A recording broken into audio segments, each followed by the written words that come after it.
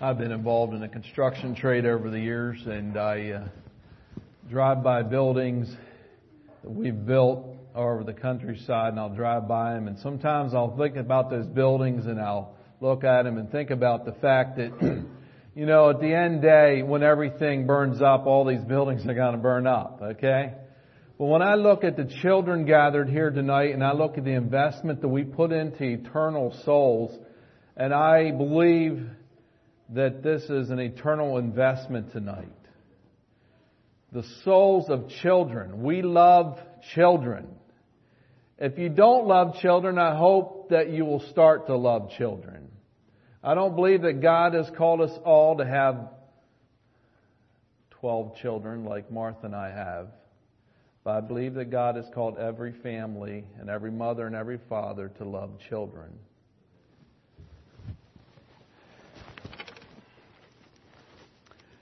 Eternal souls. And so how can we, with the entrustment that we've been given, ran into a scripture the other week that seems taken out of context a little bit, but it really grabbed me. Exodus 2:9. Take this child away and nurse it for me, and I will give thee thy wages. Who said that? Pharaoh's daughter said that to Moses' mother. She probably said it to Miriam. I'm not sure, either Miriam or Moses' mother. But she said, take this child and nurse it for me, and I will give thee thy wages. Now remember the story of Moses, and we had the Israelites, and the Egyptians are getting concerned that these people are becoming too strong. We don't need people becoming so strong that they became... The concern was that Egypt may lose out to Israel. And so the order was given for the midwives to take the baby boys, put them in the river, and that would be the end of the baby boys, and it would weaken the Israelites and keep them in their place, and they would be a people who the Egyptians could still control. And so Moses' mother and father were left with some choices, and choices that you as parents are going to be left with as you raise your children.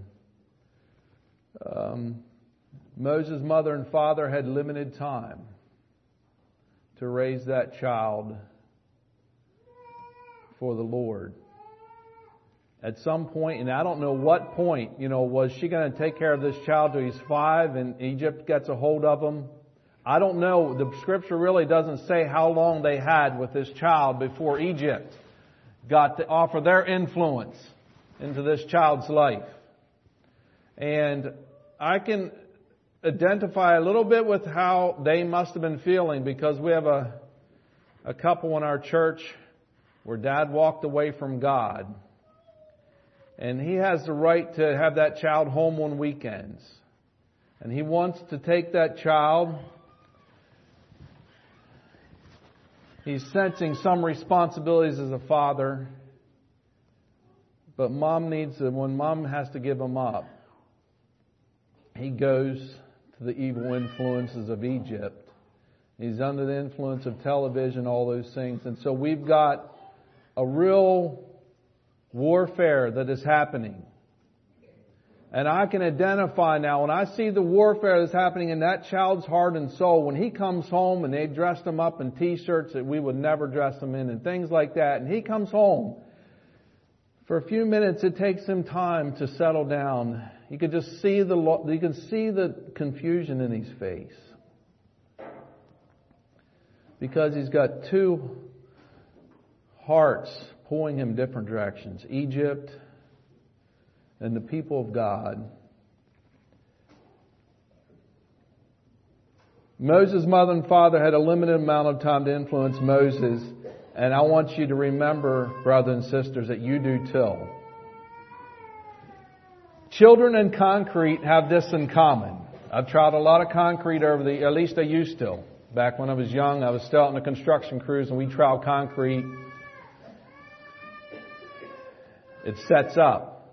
At some point it sets up and you're done. And sometimes we weren't satisfied with the job. It just got ahead of us and there was a foot track or something in it and you tried to trowel that foot track back out and your time was up. And it's now concrete. And at that point you hope that you were working for a gracious customer. But concrete and children have one thing in common. They both set up eventually. Now, it does not mean that God can't get a hold of a heart later on in life.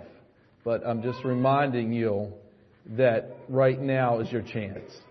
Right now is your chance. Moses came to the point of needing to make a decision. Before we go any further, can we have some volunteers? I need 4 or 5 men to take some scripture verses to read them as we go through the evening. Need a volunteer. Hebrews 11:24 to 26. Who can look that up? Right here, okay? Proverbs 22:6. Right there, okay? Sorry I don't have enough of names here. I'll just point directly at you. Psalm 32:8. Back there on the left, right along the side. Not you, Rick. Rick, is that correct? I'll give you the next one, Rick, or Richard. Proverbs 19:18. And then Proverbs 13:24. Back here on the right. Isaac. Okay, so Moses comes to the point of needing to make a decision between Egypt and the people of God. Our children will also be making that decision. Hebrews chapter 11, verses 24 to 26. Can you read that? This is Moses' decision. By faith, Moses, when he was come to years, refused to be called the son of Pharaoh's daughter, choosing rather to suffer affliction with the people of God than to enjoy the pleasures of sin for a season, esteeming the reproach of Christ greater riches than the treasures in Egypt, for he had respect unto the recompense of the reward. My heart's cry is that every child in this room makes a decision that Moses did. And I think every parent sitting here wants their children to make that decision. That is our heart's cry. What do we have of our children if we lose our children? Children, the pull will be very strong at some point in your life and you will need to make a decision. Parents, make it easy for them. Make it easy for them. Moses' parents obeyed the king's orders to the best of their ability. Instead of waiting till the Egyptians threw their son in the water, they were proactive and they threw their own son in the water. And they did something significant that no one else did. They not only threw their son in the water, they prepared him for it. And then they watched. They sent a daughter out to keep an eye. Maybe this thing gets loose from the reeds and starts floating down the river. I always marveled about Moses' parents. When you're afraid of something and the river is the place they're going to drown your child, where's the last place you go to put them? They put him in the river. I don't quite understand all that. But they stuck him in the river. The place you'd be most afraid of. But they prepared him for the river. They prepared him for the river so that even as a baby, he could deal with the influences that killed the rest of the children. Parents, you will never regret your investment in your children. I, as a minister of the gospel, as a man concerned about the souls of men and women, and all of you who have been involved with reaching out to people, there comes some times when you get into situations working with young people, or even, especially young people, and the thought crosses your mind, I wish somebody would have began this investment 20 years ago. We're 20 years behind. We're 20 years behind. Where are the fathers and mothers that should have been investing in this child? And I tell you, I would rather stand here and preach tonight and be working before we got problems than spending nights counseling when the issues seem so deep. It's like, how do we ever? I would much rather be here this weekend because we're way ahead of things. We can get things on track much easier now. It's way easier.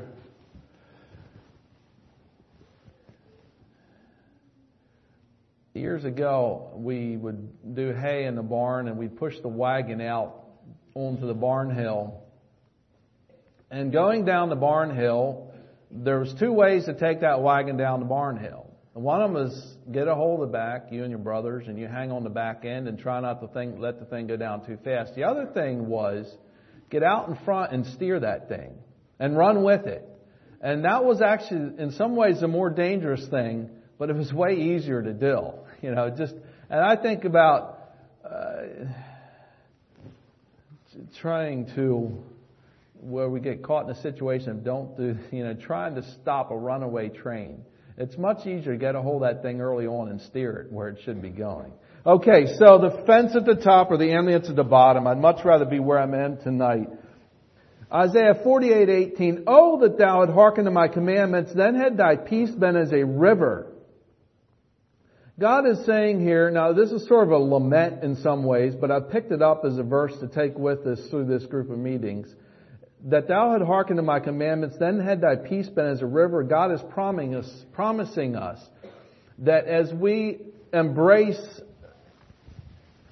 the commandments of God in our homes, that the result in our homes will be a peaceful atmosphere. I believe that. I've seen it in our home. Is there times when things get off track? Yes. Do some days you feel like this isn't quite what I envisioned? Yes. Well, where do we go? We just get back on track again. The peace, as I listen to my children singing during the week, I listen to the blessing in the kitchen, and I sit back in my office and I listen to my children sing. I think this is God's way. This is the peace and blessing that comes from walking with God. Train up, Proverbs 22:6. Who has that? Train up a child in the way he should go, and when he is old, he will not depart from it. Train up a child in the way he should go, and when he is old, he will not depart from it. So, one of the questions that came in is, what is the proper age to spank a child? Younger than 1 or wait till they're 1? Younger than 1 or wait till they're 1? I'm going to talk a little bit about training tonight. Forgive me if I overemphasize it here at the beginning. Sometimes to get a paper that's bent to stand up straight, we bend it a little too far the other way and we let it go, it stands straight. Okay, forgive me if I talk a little bit too much about training here. I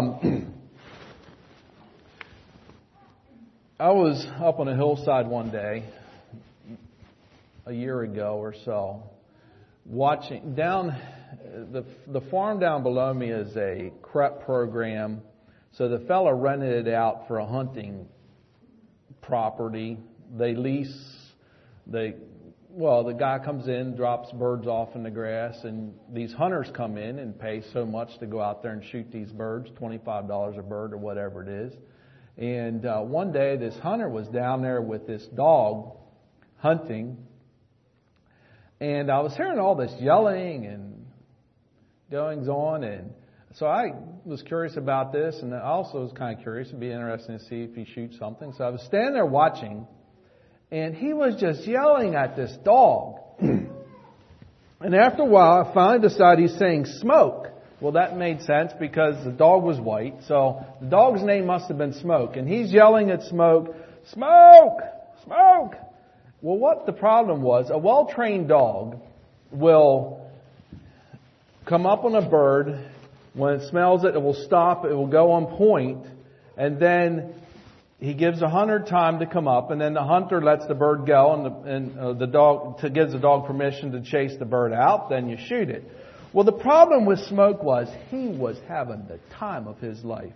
I mean, he was running around the field, and the dog has to be within, when the bird flushes, it needs to be within 30, 40 yards so you can hit this thing. And Smoke was doing loops around the field, and he would find a bird. And so the guy would be yelling at him, "Smoke! Stop! Stay still! Smoke!" And Smoke, he would keep sneaking forwards a couple steps, and he wouldn't, and after a bit, the bird would flush, and he would be off after that bird, 200 yards away from the hunter. And I was just enjoying this so much. This was really good. That was one of those knee slappers. Smoke was blessing my day. Now, here's the problem. Sometimes that little Smoke is with us in the grocery store, and it's not near as funny when he's misbehaving, okay? So was Smoke stupid? Was Smoke a stupid dog? I would probably say he probably wasn't. Was Smoke bird-brained? I'd say yeah. I'd say Smoke probably was bird-brained. He had birds on his brain anyway. I can tell you that. He had birds on his brain. Was Smoke trained? No. Did Smoke have a lot of potential? I would say yes. I actually liked Smoke. I really had a lot of appreciation. He was just so gung-ho to find that bird. I think Smoke had a lot of potential. Was Smoke being a blessing? No. Smoke wasn't being a blessing. Was his owner responsible for his own frustrations? Yes. He hadn't taken the time to properly train Smoke. Is that responsibility based on desire or qualifications? How did I end up with this responsibility anyway? And I'm asking that question because I want to get to something for you young men who are not married yet. If you would like to get married someday and you don't have the energy or time to put energy into children and to train them for the kingdom of God, then I suggest you don't get married. In other words, get this through your head right now. It takes a lot of work. Or forget the marriage thing.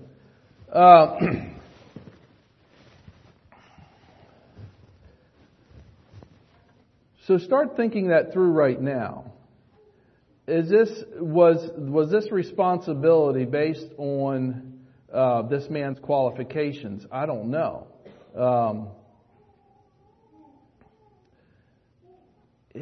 How did he end up with his responsibility? Well, he decided he wanted to hunt.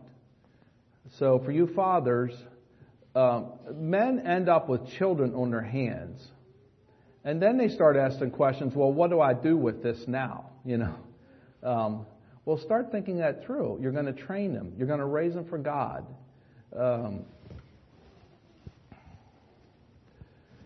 In the end, I did hear Smoke's owner shoot a time or so.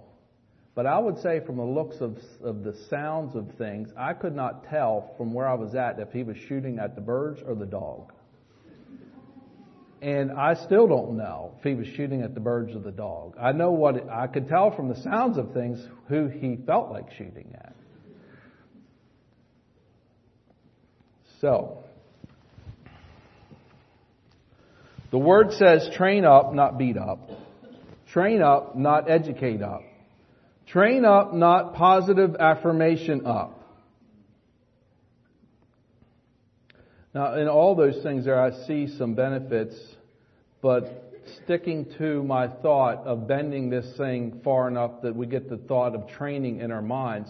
And I'll tell you why I want to bend this pretty far, is because we tend to train with gut reactions because we're busy. And we don't have the time to put energy where it belongs. And the unfortunate thing is most young families, when children are young, dads are trying to establish a business. And those two things, establishing a business, establishing a home, all mitigate against time. for children. And I'm glad that God gives responsibility to young people because they have the energy. So training in the animal world, growing up as a boy, we had dogs and cats around. We saw them learning things that would surprise you. We had a cat that used to ring the doorbell. I don't know how he figured that out. I think it's because he crawled up the side of the door jamb a couple times and accidentally touched the bell. And then we came running to the door. So that was positive affirmation. And so somehow he figured out to do this thing repeatedly. Even at night. He didn't stop to think of what time of day it was. But that was trained behavior. That he learned that somewhere. It wasn't... I actually that cat had a lot of personality too. He would walk around with his tail straight in the air. And I just loved that cat. He just was really, until he went through the hay-bine one day. It was it. He took the hay-bine on and that was it. But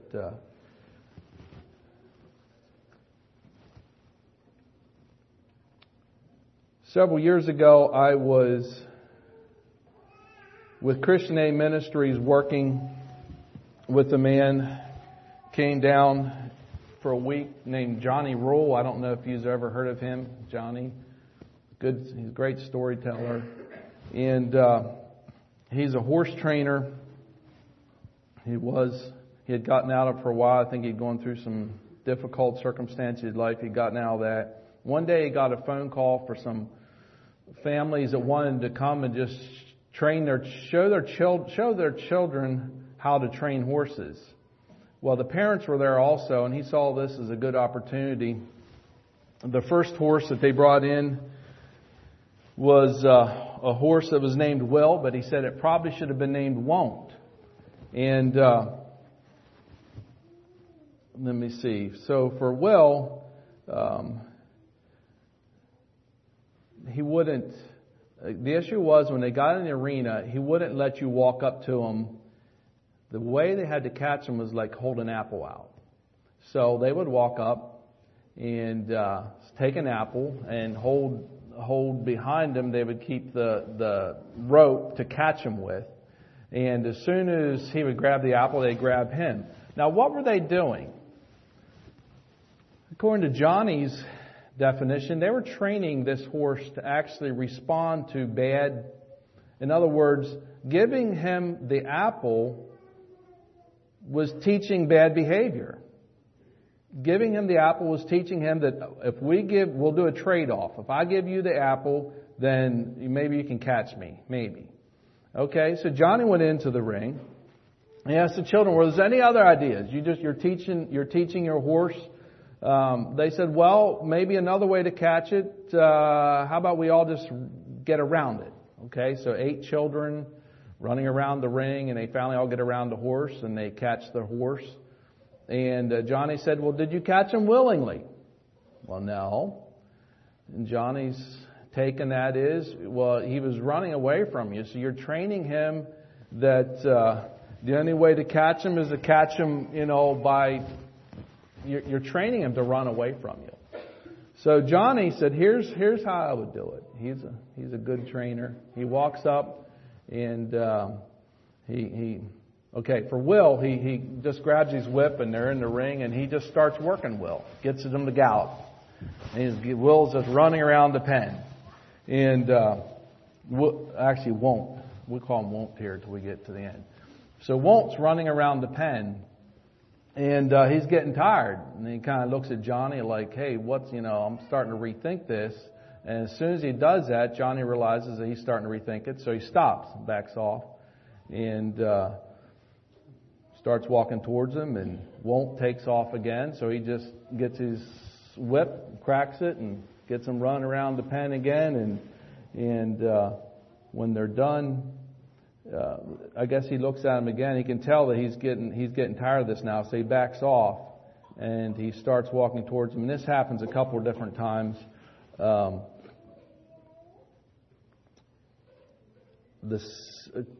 So the horse at that point walks up to him.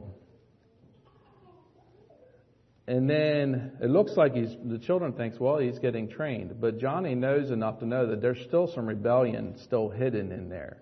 So sure enough, after a bit, it takes off again. So Johnny just works some more in the pen. And in the end, within, I'm not sure how many minutes, this horse turns and walks over to Johnny. And then Johnny walks around the pen and the horse follows him around because he has decided that it's easier to come than what it is to work. And that's training.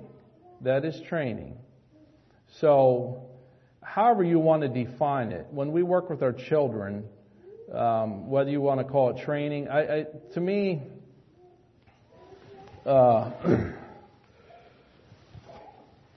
training is a little bit different, and I think it should precede discipline. In other words, don't just spank a child without them knowing for sure what is expected of them.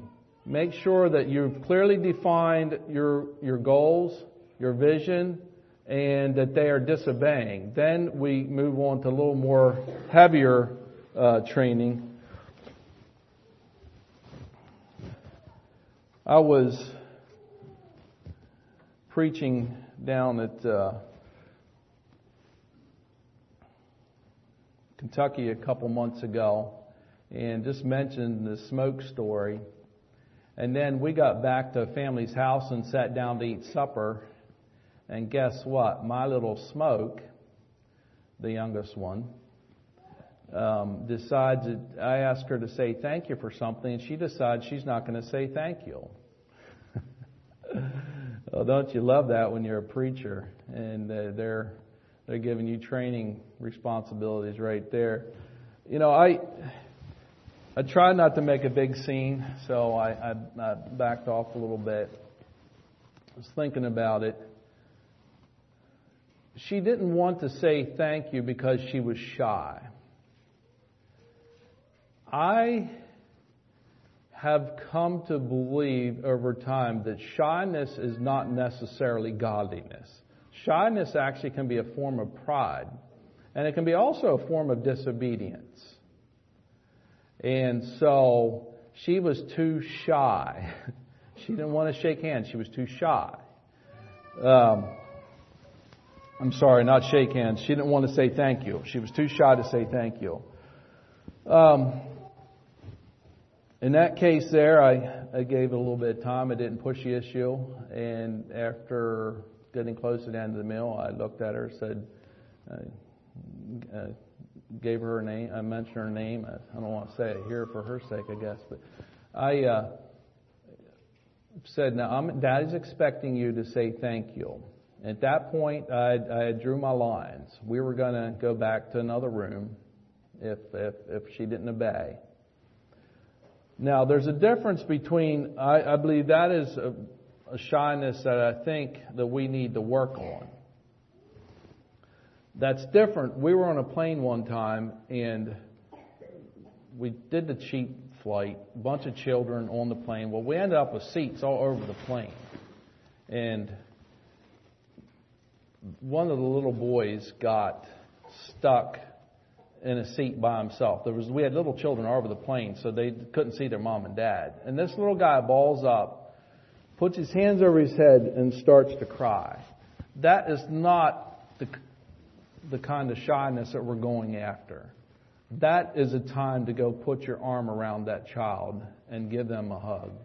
Fortunately, in that case, a lady on the plane saw what was going on and stood up and began to give orders, and soon their children were with their parents, and other people got moved around. I'm glad she was that brave. I was farther back in the plane with the child, and I didn't see what was going on, but she saw that we were separated as a family, and she was kind enough to reach out to that kind of shyness. Okay, so just be sensitive, families. I've found out with raising children, you think you got an answer for one thing, but the next time there's other things, and it takes wisdom.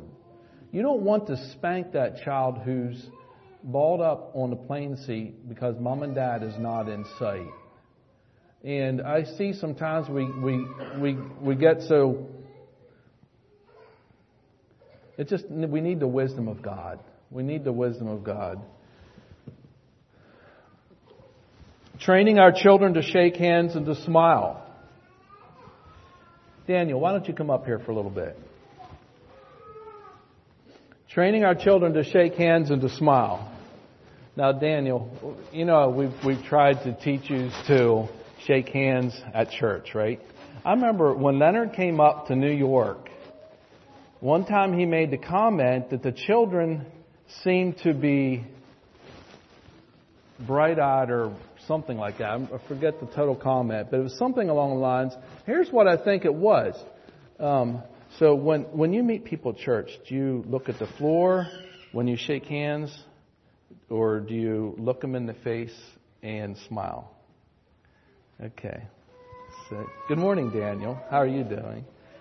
And this is something you train for. You parents know that sometimes the children just, they try to ignore adults.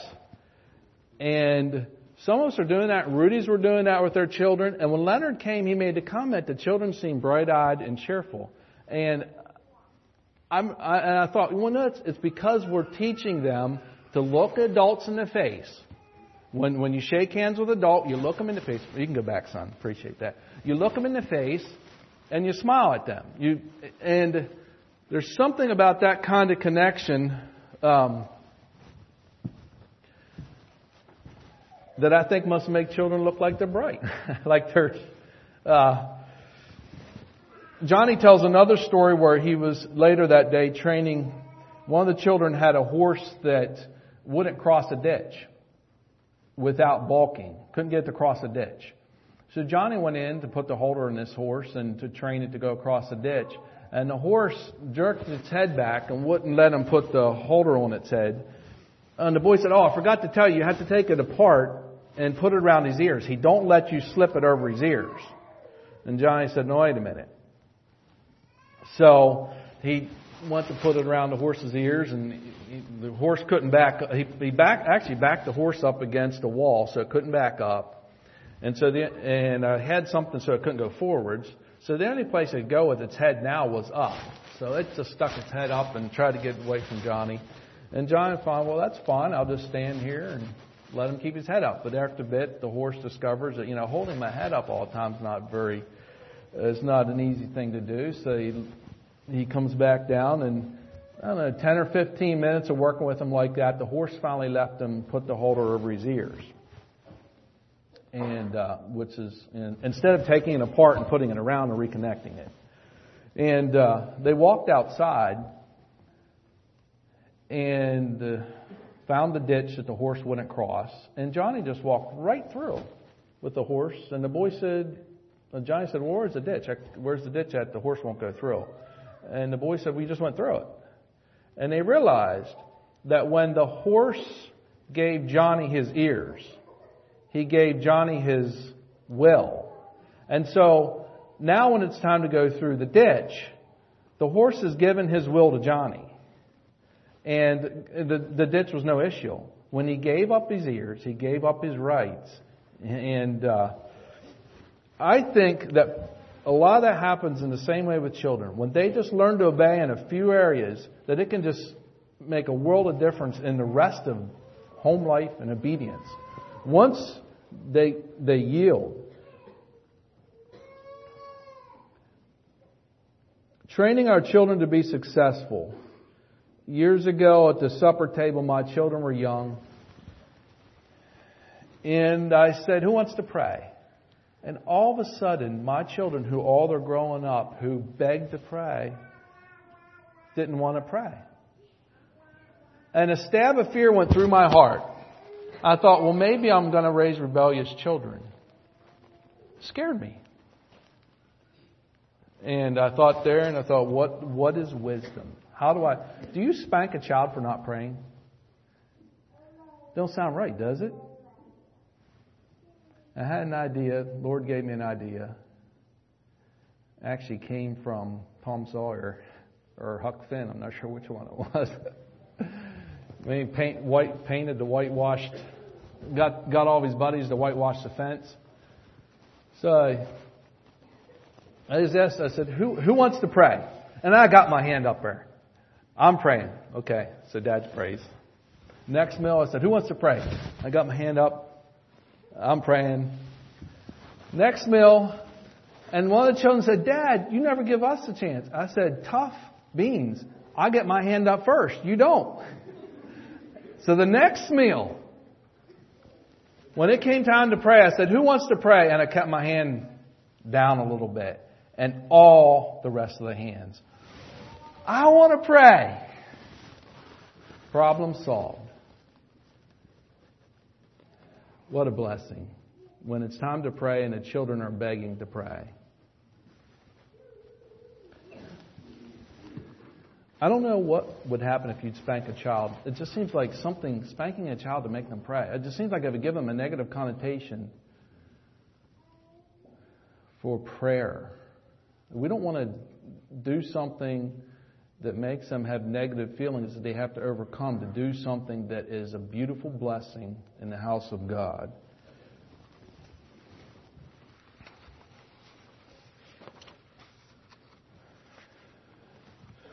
More than once, sometimes you think you've got your children trained and then they start developing bad habits again. You see it, you might be somewhere, and you see that they're not really. By the way, I want to tell you children something. Yous are doing a very good job.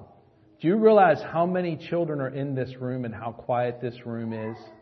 Yous are doing an amazing job sitting here tonight. Your parents must be training you.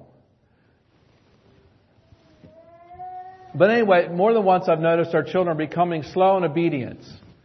And I don't think church is the time to make up for all the lack that you've been doing in the home all week, okay? When you see there's a problem, you try to deal with it graciously there. But when you get home, let the embarrassment that came from that give you motivation the rest of the week to do it. I pitied some of our family. We had so many children that worship times are actually, you need to be careful that you don't make worship time a negative time either. If that gets to be too much child training at worship, then go do it another time so that your worship time isn't a bad experience for the rest of the children. I do remember getting sensitive about that. But anyway, go home and train. I've worked with obedience issues with children, and I remember with several of them, I would tell them, okay, I want you to go sit on that chair. Now, Daddy wants you to come back here and sit right beside me. Now, I want you to go and sit on that chair again. I want you to come back here and sit beside me. And I just have them run around the house for a while. And then it can be a little fun, too. And so I say, I want you to get up on the table and jump off. So they're still obeying. And then I say, I want you to get up on the table again, jump off and clap twice on the way down. And so now they're obeying, but they're having fun at the same time. And obedience can be a positive thing. It doesn't have to be difficult all the time. So the Pearls tell some stories of child training. We had their book, To Train Up a Child. I don't know if any of you have ever read that, To Train Up a Child. But she tells a story in there of working with a lady who was having struggles with training her child. And Michael had seen the day before this child walk up to his mom and take the bicycle and pound the tire on his mom's foot. And Mom's kind of like, oh, well, we use the term Johnny. I'm sorry to all the Johnnies here, but we need to use a name, okay? So little Johnny is pounding Mom's foot, and Mom's saying, don't do that, Johnny. That hurts Mommy. And the next day, Michael's watching Debbie talk to this woman again, and the child comes up and is hitting Mom, and then the child comes over and hits Debbie. And so Debbie picks up a plastic toy, and the child swings at her, and Debbie takes a toy and takes a plastic toy and hits the child back. Not beating it, training it, okay? The child swings again at Debbie, and Debbie comes down again with the plastic piece of equipment. And this time the child looks like he's about ready to cry, but he's not sure. He kind of looks, he's looking at his arm, trying to figure this thing out. But he's gaining knowledge. So he swings again, but he's getting a little easier by now. He hits a Debbie again, but not as hard. Well, she comes back again with a solid crack. And he's starting to get the point that if I do this, life gets more difficult. Okay? And so which path do I take? Do I keep taking? So he's figuring this out. So Mike said he's watching. And he said by this point the conversation's just about dying out between the two ladies because everybody's starting to wonder what's going to be the end result of this. And so the little guy tries again. But each time he's backing off now. So he does a little tap with Debbie, see what happens. And she cracks again. And so he gets a point. So he realizes you can't get your way by throwing a fit or hitting Mom or whatever. So he turns over to Mom and hits her. And Debbie just hands the toy to Mom. And Mom didn't need near as many whacks because Debbie had pretty much got the message through to him. And he discovered, this is not proper behavior. Now, when children are little like that, there's ways we're training them. You mothers are nursing babies that bite. You soon pull their hair a little bit. They get a little bit of response back, and even a little tiny baby can soon figure out that pain happens when I do certain things. The first year in a child's life, they're asking a question, am I loved? And I don't understand all the dynamics of this, and I'm not going to tell you everything, but I have seen enough of orphan children or children that come from the foster system. My wife's family raised children from the foster system. And they come and they rock back and forth. And I don't know what for dynamics are going into that. But it's just, I don't know if you've ever seen that, but it has something to do with the first year. It may even have something to do with the first 9 months before they were born. Mothers, if you do not love your children before they are born, I think it's safe to say there's a good chance that child will pick up on your attitude. And I don't understand the dynamics to that. I remember walking into an orphanage in Russia years ago, Ukraine I guess it was. And I walked in there and there was rows of beds back through and a child in each bed. And they were just crying for attention. I stood there and looked. There was diapers. There was beds that looked. You could tell they weren't changed. There was messes in the beds. Not enough of staff to go around and take care of these children.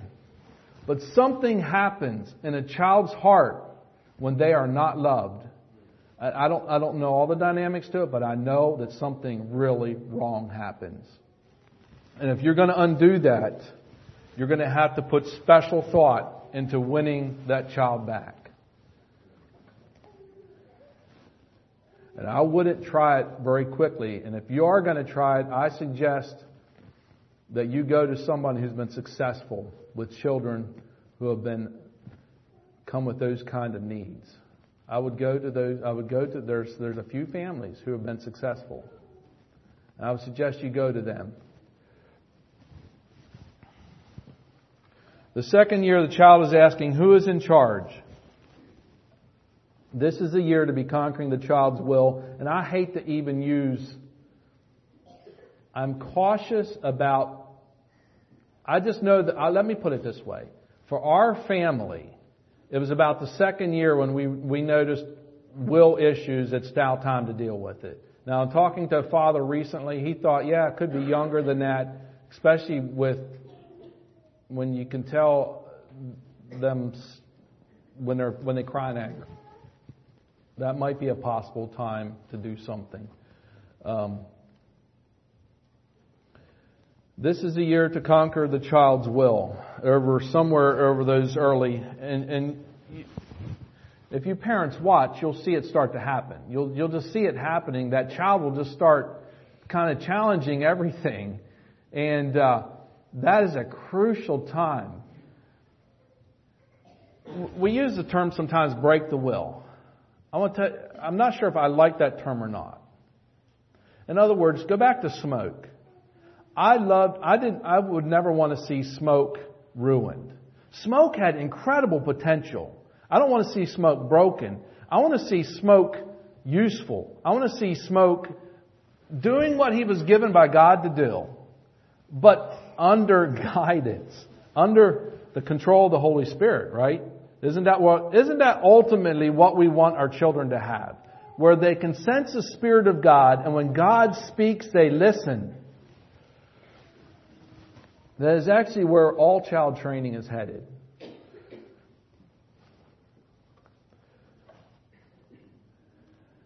Psalm 32:8. Yes. I will instruct thee and teach thee in the way which thou shalt go. I will guide thee with mine eye. What did you hear there? I will guide thee with mine eye. I've thought before, I have a feeling that God won't discipline me severely if I just listen when He... In other words, God isn't out there to discipline us severely if He can get our attention with His eye. He would rather do it with His eye. We had a teacher in school who could look at us students, and we would feel like going through the floor just with one look from her. And we had a teacher also that taught in that school who just about had daily morning spankings. And I tell you what, the lady who could direct us with her eye, she could direct us with her eye. And he couldn't direct us with a paddle. My daughter Hadassah she was teaching homeschool co-op last year. And all of a sudden it dawned on her, things are getting a little out of control here. And she just looked at the children, and two of them immediately went and sat down. Those were children that were directed by the eye. And I found it interesting. I don't know that I was always that sensitive, but there's something, in other words, that's the ultimate, to be able to look at your child and they get the point.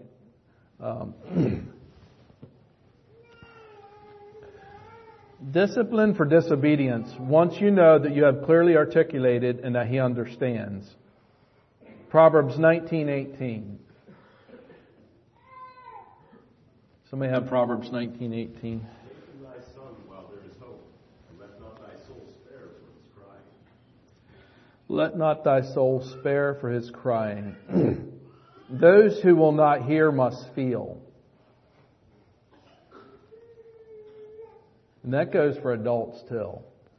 Those who will not hear must feel.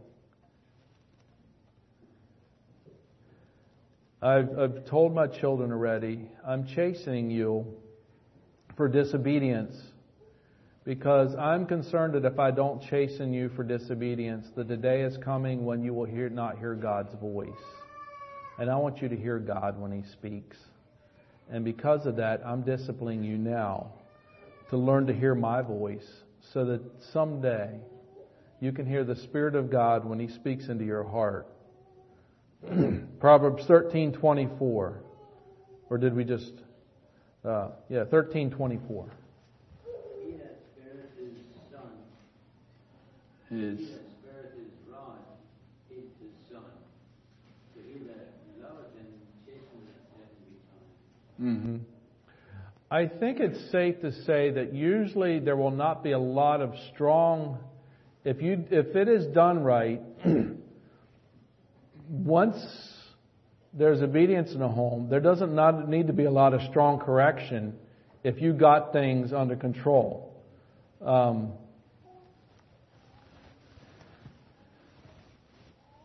If you're nagging, pleading, whining to get the children to do what needs to be done to try to bring peace to the home, you're only teaching them... we'll get into that later. Should you correct a child who repents? Should you correct a child who repents? I'll just tell you what our policy has been in our home. I've told our children as they grow up, if you do something wrong and you come and repent, we probably will not discipline you. But if you do something wrong and we get to you first, we will chasten you. I was trying to figure out if that's proper theology or doctrine or not. And so I was thinking about Jesus. Here's what Jesus said.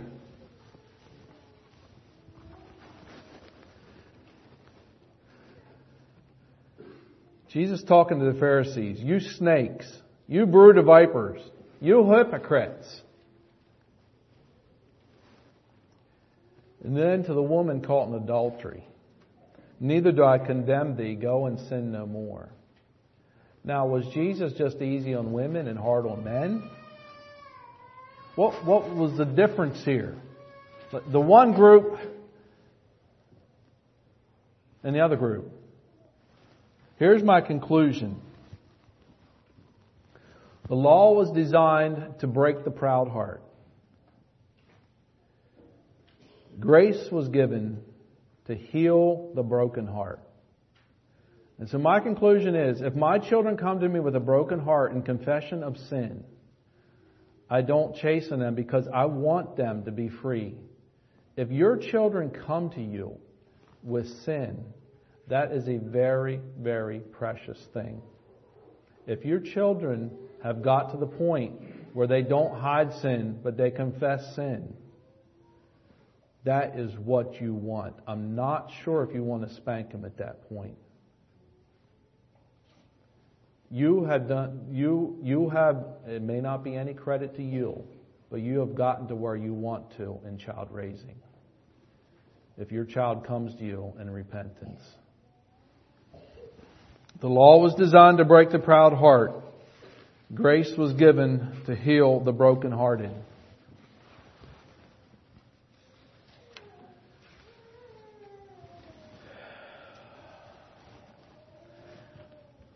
Answer the phones for Billboard Ministry, and got a call a year ago or so from a young lady, and she was talking. I don't remember all the discussion, but I remember as the discussion went along, I realized this is an immoral young lady,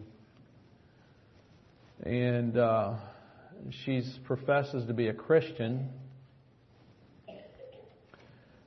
And so I asked her a little bit about her background. And she said, I used to go to a church. Well, okay, she was in a church now that taught once saved, always saved. And the doctrine that goes with that. And she said, I just feel so much better now in the church I'm in, because where I used to go to, I felt so guilty. And I just couldn't do things right.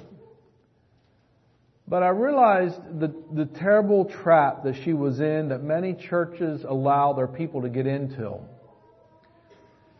She had been introduced to a gospel that did not save her from her sins.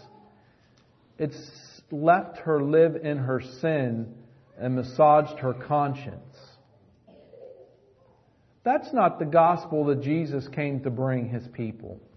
Jesus came to set us free from the bondage of sin.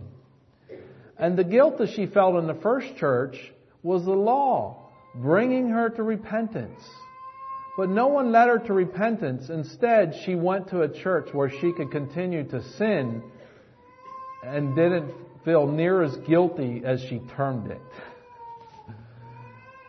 And the churches across America are full of that. They are full of that. We want to be delivered. I've been in churches years ago. We tried to find a service one morning, couldn't find it. So it was a prisoner I'd been working with. We just stopped in at where I knew he went to church, walked in, and I was kind of shocked. I'm used to going to church where there's children. Well, you walk into a church where there's just old people left. That is a graveyard. That is a graveyard. Them old people are so blessed to see a family of children there, we almost shut the service down. They were just so excited. And my heart went out to them. My heart went out to them. It's happening all across this land.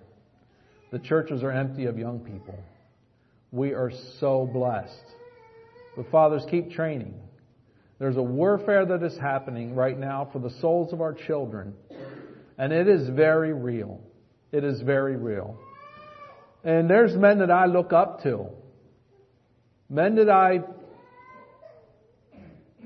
think are doing a good job. And then I see things just go wrong. And all I can say is we need to humble ourselves before God. We need to humble ourselves before God. It can happen to the best of us. I tell you, it can happen to the best home. And I do not believe that it is always the parent's problem. Each child has to make that decision. Am I going to walk with God, or am I going to enjoy the pleasures of sin? Am I going to go with Egypt? Or am I going to go with the people of God, the way of God, the will of God, the Word of God? Am I going to experience the blessings?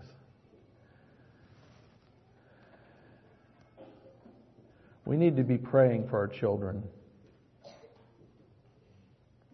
For those who hearken to the commands of God, peace will flow like a river. To those who hearken to the commands of God. I see homes where the gospel is making a difference. It's making a big difference. And that's what we want. But never feeling like we have arrived or we've got it made. About the time you do that, new things come up in the family, and you're on your face again crying out to God. I don't want to in any way this weekend suggest that if you do it, the first verse we read, train up a child in the way that he should go, and when he was old he will not depart from it, I do not think is a guarantee that every child who's been raised properly. So I want to be cautious. I know some of you parents are probably grieving with where your children are at. And we grieve with you, and we cry with you, and we weep with you. We need to band together as brothers and sisters in crying out to God for our children's souls. Eternity is at stake. The buildings can burn. I'm fine with that, but I'm not okay with our children going lost.